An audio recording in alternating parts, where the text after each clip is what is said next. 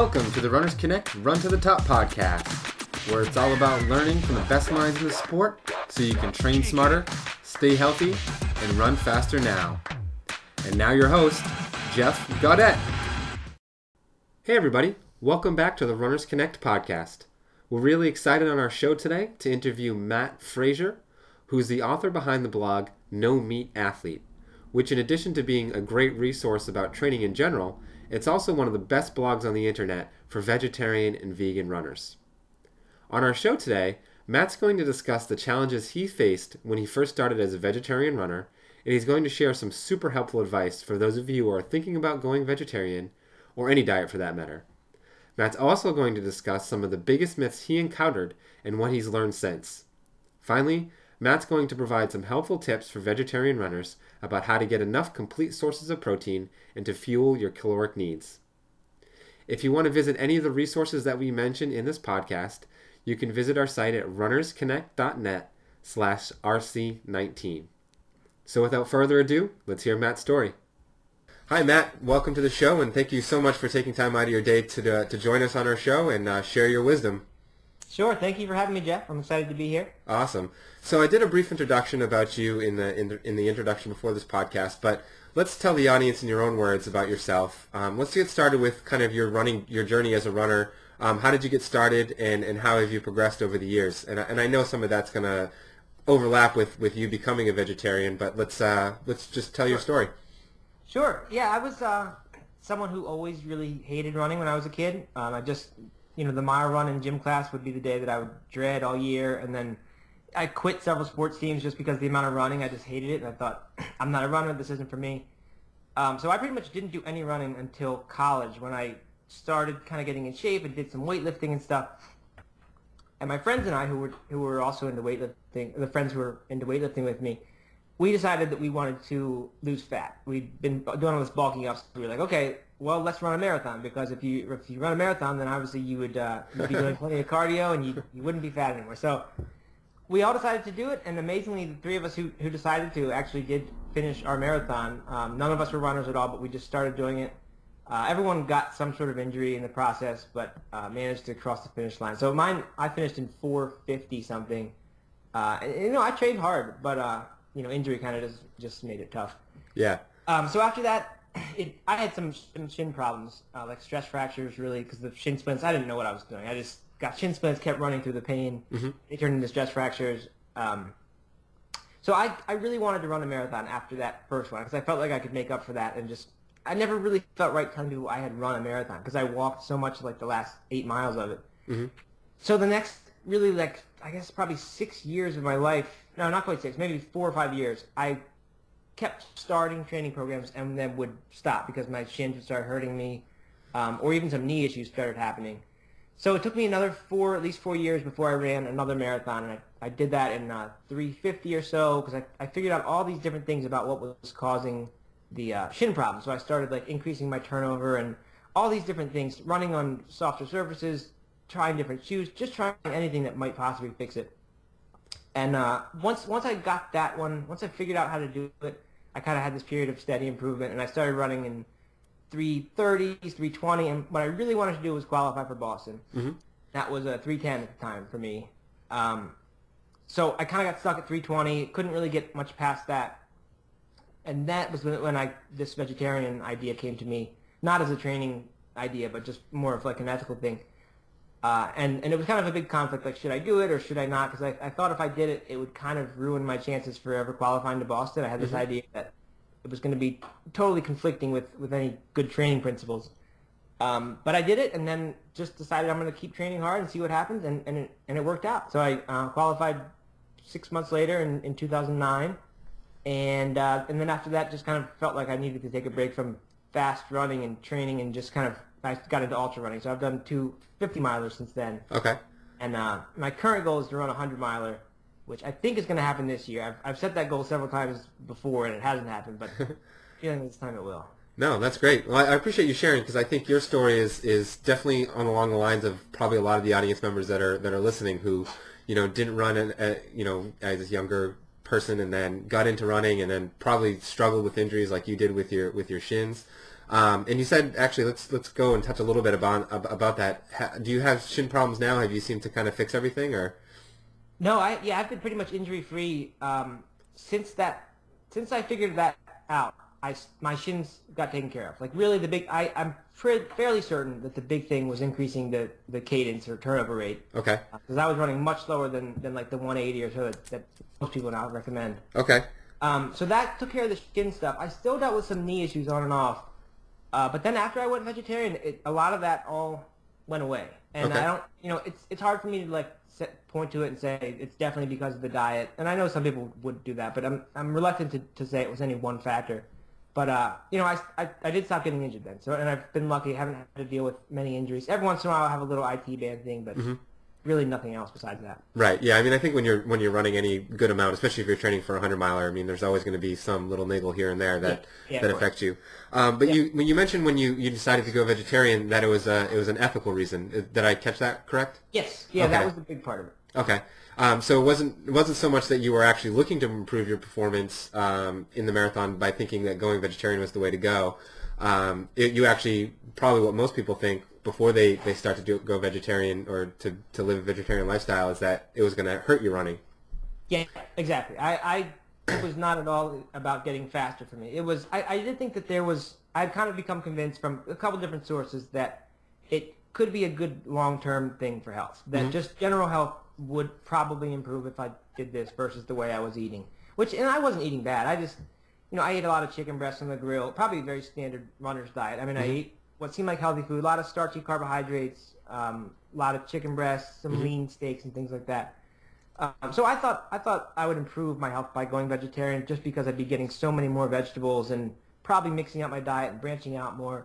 Right. But as far as training, I thought that could be the end of the Boston Marathon journey for me. Right. But figured because of the ethical pull that I had just started to feel in the past the year or so before that, figured that it was worth it. And like I said, I had also kind of plateaued. Like it wasn't like I was still taking 10 and 20 minutes off my marathons now. The past one, I felt like I was really primed for one, like a flat, fast course after a 3:25 marathon, and I ran it in like 3:21 or something. And it was really disappointing, and I felt like I had kind of hit this little plateau where I wasn't like I wasn't seeking out a change, but at the point where I was like, well, what I'm doing, staying with how things are, probably isn't going to get me to take 10 or 15 more minutes off my time. Right. So so why not just try something else? Yep. No, that makes total sense. And when you first started with the vegetarian, did you find that there was anything that you really struggled with at first that you found really hard to balance, especially with the running? I didn't have too much trouble. I didn't really realize it at the time, but I did a pretty good job of transitioning pretty slowly. Like, I'm actually now vegan, and I think had I gone vegan right then off the bat, I would have had a tremendous drop in the number of calories I was eating, just because I wouldn't have really known that much about how to get sufficient calories as a vegan. So I was eating all kinds of cheese and pizza and all like the fake meat substitutes and things at the time, just because I didn't really know what else you did eat, like what else there was, how else to get your calories. Right. And I'm glad because that allowed me to keep those calories up and still take in some food, and it probably wasn't the healthiest. I mean, I don't think it was the healthiest stuff at all now. But that allowed me to keep getting the protein, because dairy has a lot of protein. I don't think it's a great source, but it did let me keep getting that. A lot of calories from that too. So, I didn't really struggle with anything, and like the improvements really started to come right away, and I just kind of kept doing what I was doing. Yeah. No, I think that's great, and it actually leads into a question that I was going to ask later is, for people that are thinking about going vegetarian or want to start, would your advice be to kind of jump right in cold turkey or to kind of gradually transition? And I guess you kind of answered that question, but probably a little bit more in terms of, I guess the way I was thinking of it is, should you start off with just eating more a vegetarian diet and still including, normal meats and those type of things, or should you just say, I'm going to do it and start doing some research about those things that you can eat? Right, and that's a tough question because people do tend to be different. Like some people really, and I was this type, are the type that want to, when they get a new idea, a new goal, they want to just go all the way right away. For some reason, I didn't do that with vegetarianism. I actually had spent, before I decided to even go vegetarian, I cut out the red meat from my diet. What I actually did was said I'm going to stop eating four-legged animals for, just for as long as I feel like it. Mm-hmm. So I went for like a year like that, and then I said, okay, I'm ready to actually just go vegetarian. And again, that was all ethical stuff. I just didn't really like eating those kind of animals. Right.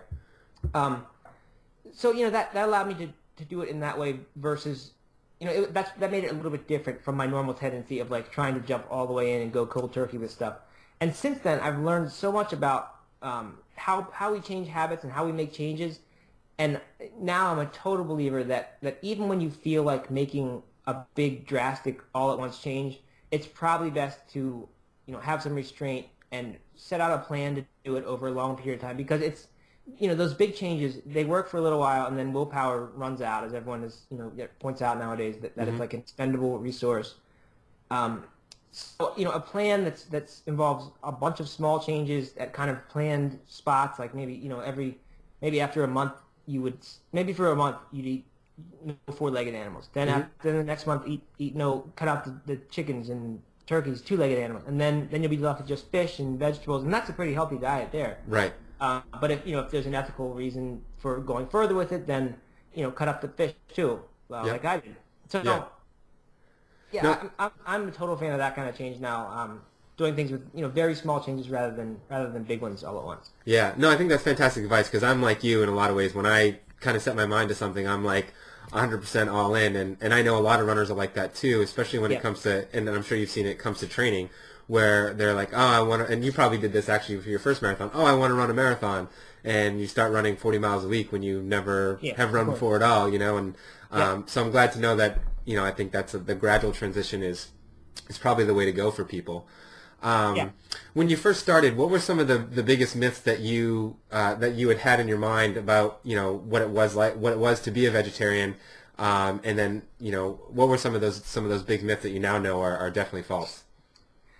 Yeah, well, one we mentioned already, or at least it's kind of been in the background here. The idea that just it's a very pervasive idea, and I didn't even realize that I believed it, but it was kind of just like you can't be a vegetarian and also be performing well in sports. Like I had this idea. I just didn't know of vegetarian athletes, and they were out there. They were like Scott Jurek is the example everyone cites now. One of the greatest ultra runners ever, really, completely vegan.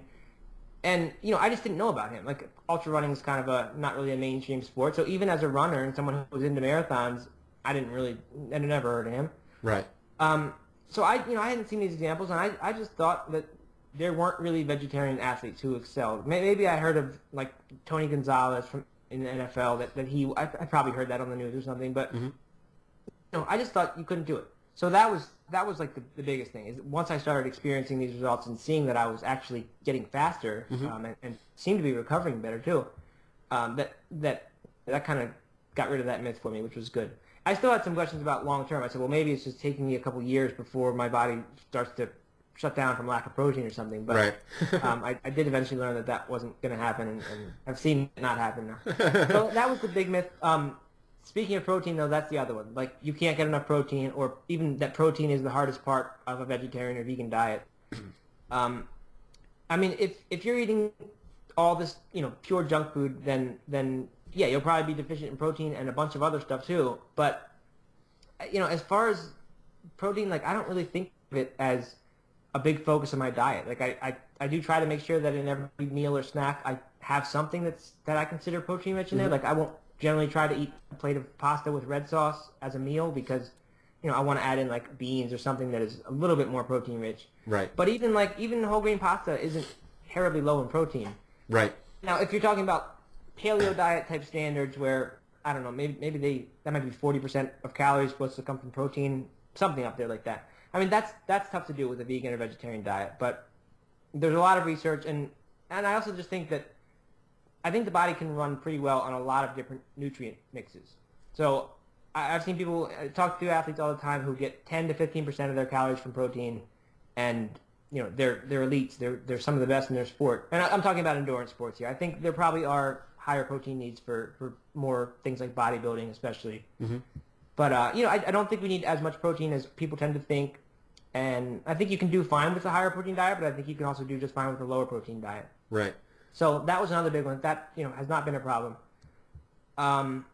And the last big myth that I really had, believed at the time was that as a vegetarian, you really didn't eat anything other than, like, basically salads and raw fruits and vegetables. Like, I thought that was kind of just it. I couldn't really imagine. It was just hard to think about what else you would eat during the day. But, now it's just second nature. And, like, I feel like the meals I eat are completely the same as so many meals I used to eat. It's just they're missing the meat. But, I mean, it's hard to say. I mean, it's not to say that I'm eating the same meals with just the meat removed. What I mean is it's still a full, hearty meal that I'm eating. It just happens to be one that doesn't have meat in it. So right. No, I know what you're saying.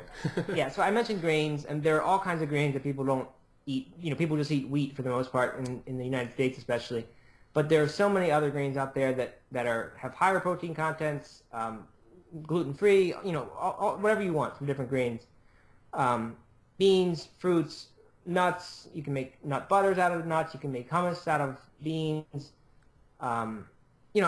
It's hard. I'm not listing a bunch of foods here, but I mean, if you go in the produce aisle of a grocery store, you probably don't realize it, but you're ignoring 75% of the foods in there and just picking out the 3 or 4 that you kind of are used to eating. But like once you're kind of forced to eat that and you start going to farmers markets and pretty much buying whatever there is and trying it, you just kind of discover all these different foods that most people will never eat in their life. And that's not to say that eating a variety is necessarily better than eating the same healthy stuff every single day, but at least I discovered that there were all these different foods out there, and it wasn't like you're just eating lettuce leaves and carrots for your dinner. Right. No, I mean, I know where you're coming from, because I think those are definitely 3 of the myths that I kind of had going in, especially probably 5 or 10 years ago when I first heard about being a vegetarian, and I would laugh and say, well, what are you're just eating carrots and iceberg lettuce, Right. So that makes sense. Going back to the protein issue, there's a lot of talk about kind of the complete proteins and the incomplete proteins, and how it's, some people believe that it's impossible to be a vegetarian and get a lot of those complete proteins that come in with the meats. How do you approach that challenge in your diet? That's a good question. A lot of people take supplements for like amino acid supplements. I don't, but I do take a protein powder. I guess you would call that a supplement, but it's pretty much whole food based. But if you blend pea, rice, and hemp proteins, those 3, they form a complete amino acid profile. So that's one way of getting it. That's only one meal a day, of course, but rice and beans are known as a complete protein meal. And the other important thing, and this isn't something that I'm totally sure what the current consensus is, but I had, up until the past year, I had heard the idea that this idea of complete proteins, yes, it's important. You do need to get all the amino acids, but you don't need to be getting them all in a single meal. So as long as you're getting them, I think what I heard them was throughout the course of the week, as long as you're getting the correct ratios of one to another, or getting adequate amounts of each essential amino acid, then you're fine. Now, that was kind of that's sort of what I still live by, and I do happen to eat rice and beans pretty frequently, so that's another meal that is a complete protein meal on its own.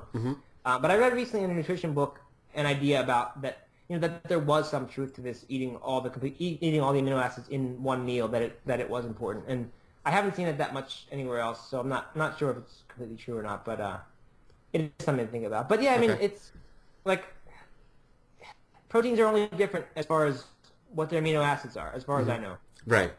So if you do make sure that you're getting all those amino acids, ideally from whole foods and not from supplements, then you can essentially replicate the protein in a meat-based diet. So yeah, it's hard. Basically, the answer is it's hard to get them all at one time, with the exception of a few meals or some supplements. But I think eating a wide variety of foods, that's kind of one of my big keys. That for me ensures that I'm not going to get stuck in a rut where I'm not eating a certain amino acid or a certain vitamin or whatever, just because I'm eating so much different stuff that it's pretty much has to hit everything. Right. No, that was very helpful. If you don't mind, I know this is always an individual question, but I know my readers are going to ask. What is the supplement that you said you take a protein powder? What is that? What is the one that you take? What's the brand and name? There are actually a few of them. One is called Vega, VEGA. I've heard of it. Company Brendan Frazier was a pro triathlete, and he was a vegan, and he's since gone on to be involved with this company Vega, and I think he may have even founded it, but he at least formulates all the supplements. So that's one of them. It's not cheap, so a lot of times I'll pick like a cheaper one. There's one that's called, I think it's called Life Basics. If you Google like Life Basics pea, rice, hemp, and chia protein, and actually there's chia seeds in there too. Okay. That one is much cheaper, and you can get it on Amazon. I'm not sure that the quality is quite the same. I'm pretty sure that it's not, but it's much cheaper. Mm-hmm. And a lot of times what I'll also do is just get a hemp protein from like GNC. Yep. I know Nutiva makes one, and blanking on the other name of the other brand, but that mixed with like the GNC's. No, I'm saying GNC, but I mean Vitamin Shop. Sorry. Oh, okay. Their Vitamin Shop has like a soy-free protein powder, vegetable blend protein powder that I sometimes mix the hemp with and get pretty close to what I'm trying to do. Okay. Yeah, I mean, you know, I noticed that with protein supplements too. It's always tempting to go with the cheapest brand or the cheapest one that you find, but usually the quality is so terrible that it's not even worth the lesser cost because you're just getting so much less quality, which is tough because it can get expensive. I know what you mean. Yeah. You've touched on it a little bit here, but you know, now that you've been a vegetarian for a while and you've been an athlete for a while, what are some of the challenges that you still face, if any? You know, and I guess now that you're vegan as well, you know, what are some of the challenges that you still face kind of in your daily or weekly kind of diet with trying to train hard? Yeah, I mean, the biggest challenge of being vegan is totally unrelated to sports, and it's just the idea of that it's tough to go out to eat to a restaurant and enjoy it. It's tough to go to a party and eat the food that's at that party. I mean, you pretty much need to adjust your lifestyle. It's tough to eat food on the road, like you can't stop at a fast food restaurant and get anything substantial at all. And not that that's a good thing to do, but before I was vegetarian, I'd stop once or twice a month at fast food places. Right. And it's a lot easier from a planning perspective. Yes. So you have to plan a lot more. It's just kind of more of an inconvenience, but I don't want that to sound like a totally bad thing because the plus side of that inconvenience is that you know, once or twice a month now I don't go to fast food when I used to. And that doesn't sound like a lot, but over 3 or 4 years, that's a lot of fast food trips that I haven't done. So, you know, that's the biggest one, but it's not really related to training so much.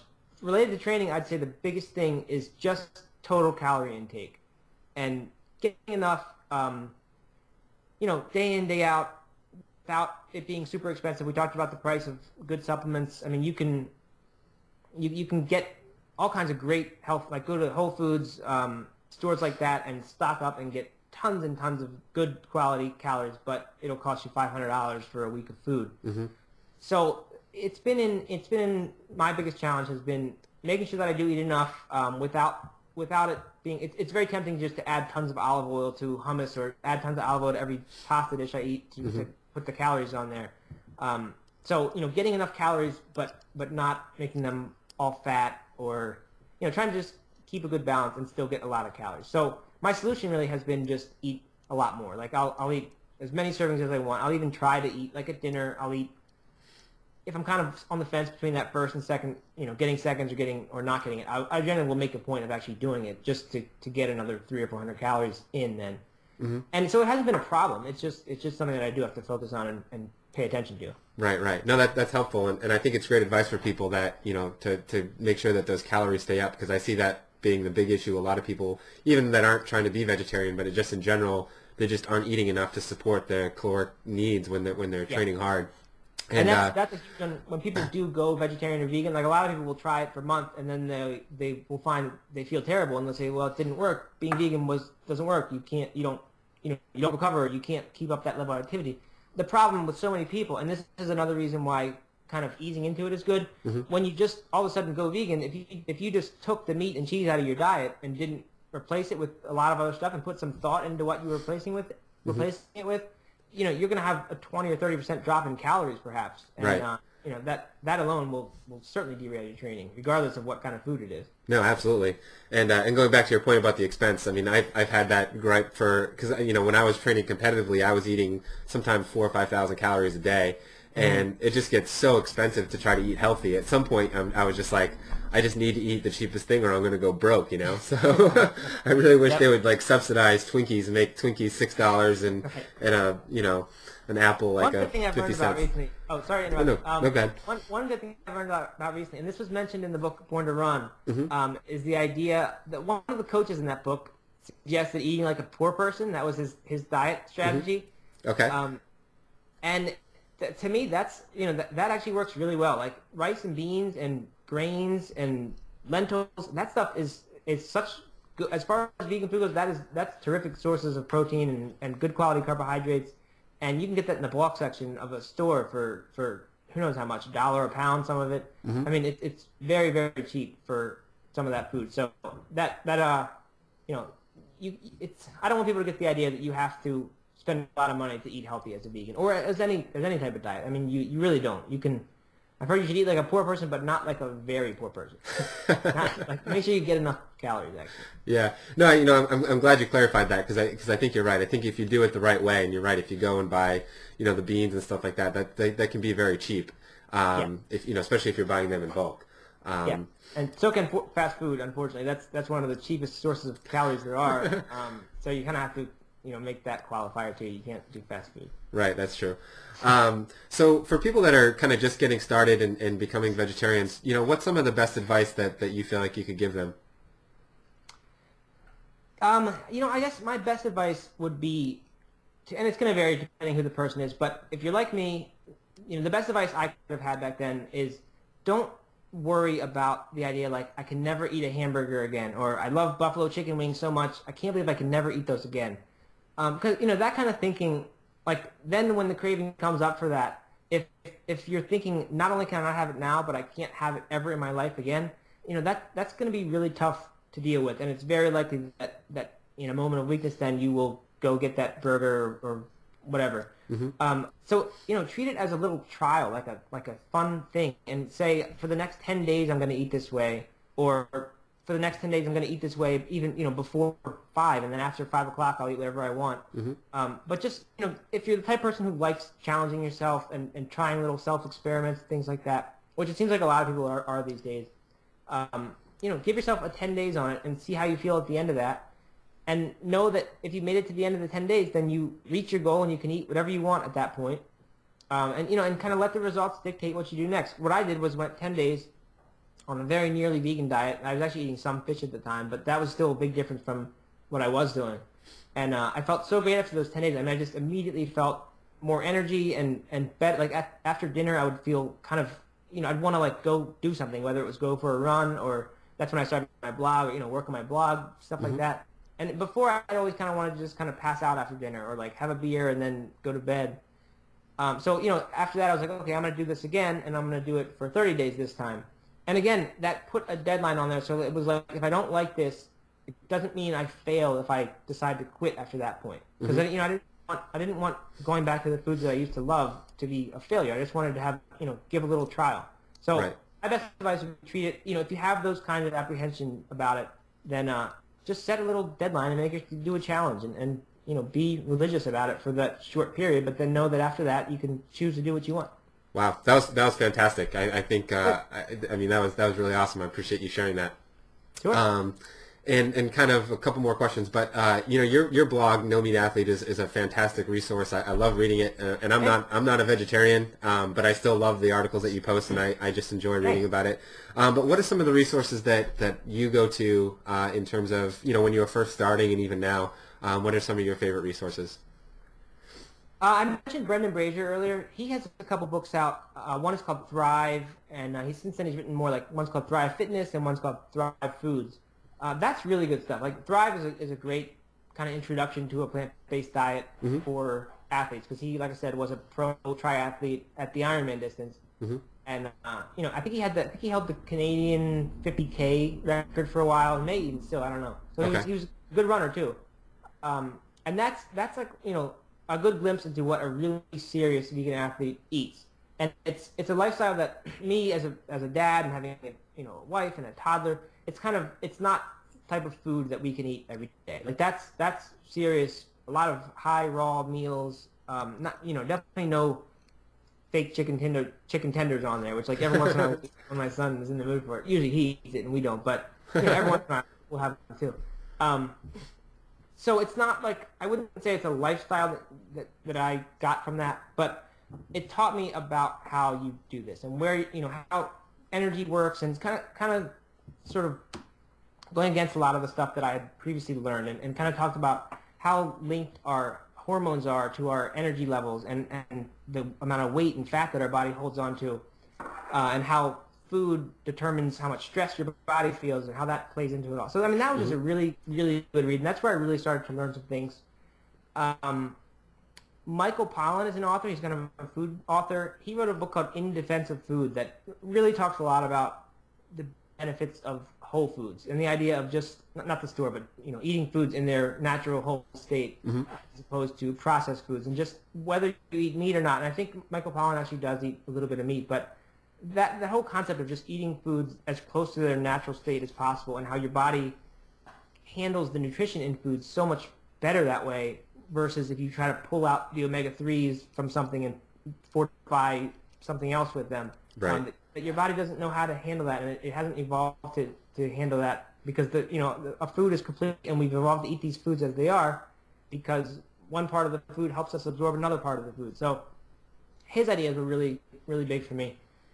Other things, I read blogs like Zen Habit. That's one of my favorites. Leo is a friend of mine, and he's also a vegan, and he's also a marathoner. He doesn't write that much about those topics. He writes all kinds of different topics, but he does occasionally write about those. But for lifestyle stuff, I love that. And then the other things, these aren't really current things I read now, but the big ones that I learned from Chris Carmichael, who was Lance Armstrong's trainer for a while. His book was kind of one I paid a lot of attention to at first, because he recommends a pretty high carbohydrate diet, which a lot of endurance athletes eat, but that is different from the newer paleo idea that so many people do now. So, looking at Chris Carmichael's kind of guidelines and trying to make the vegetarian diet fit with those, that was really helpful to me, because it gave me some kind of foundation, like some structure to what I was doing. Because, I didn't really know what a vegetarian athlete diet was then. I just didn't know that, like I said, that people were really out there doing it. Scott Jurek, like I mentioned, he has a book out that's great.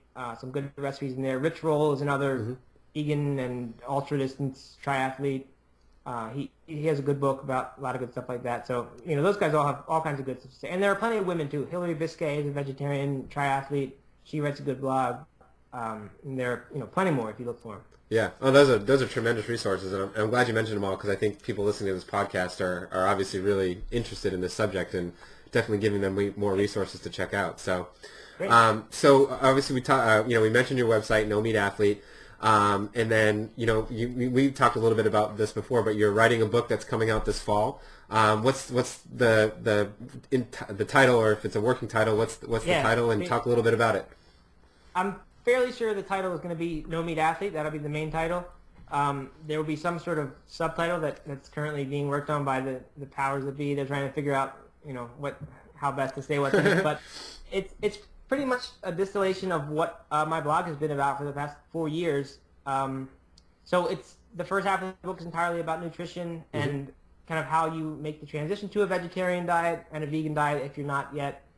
How you avoid the pitfalls. I mean, many of the topics we've talked about. Okay. Important thing, guidelines for healthy eating, a bunch of recipes, and then there's the second section, which is all mainly about running. Has a couple of training plans in there, all the running concepts that I learned when I was dealing with injury and figuring out, how to become a runner.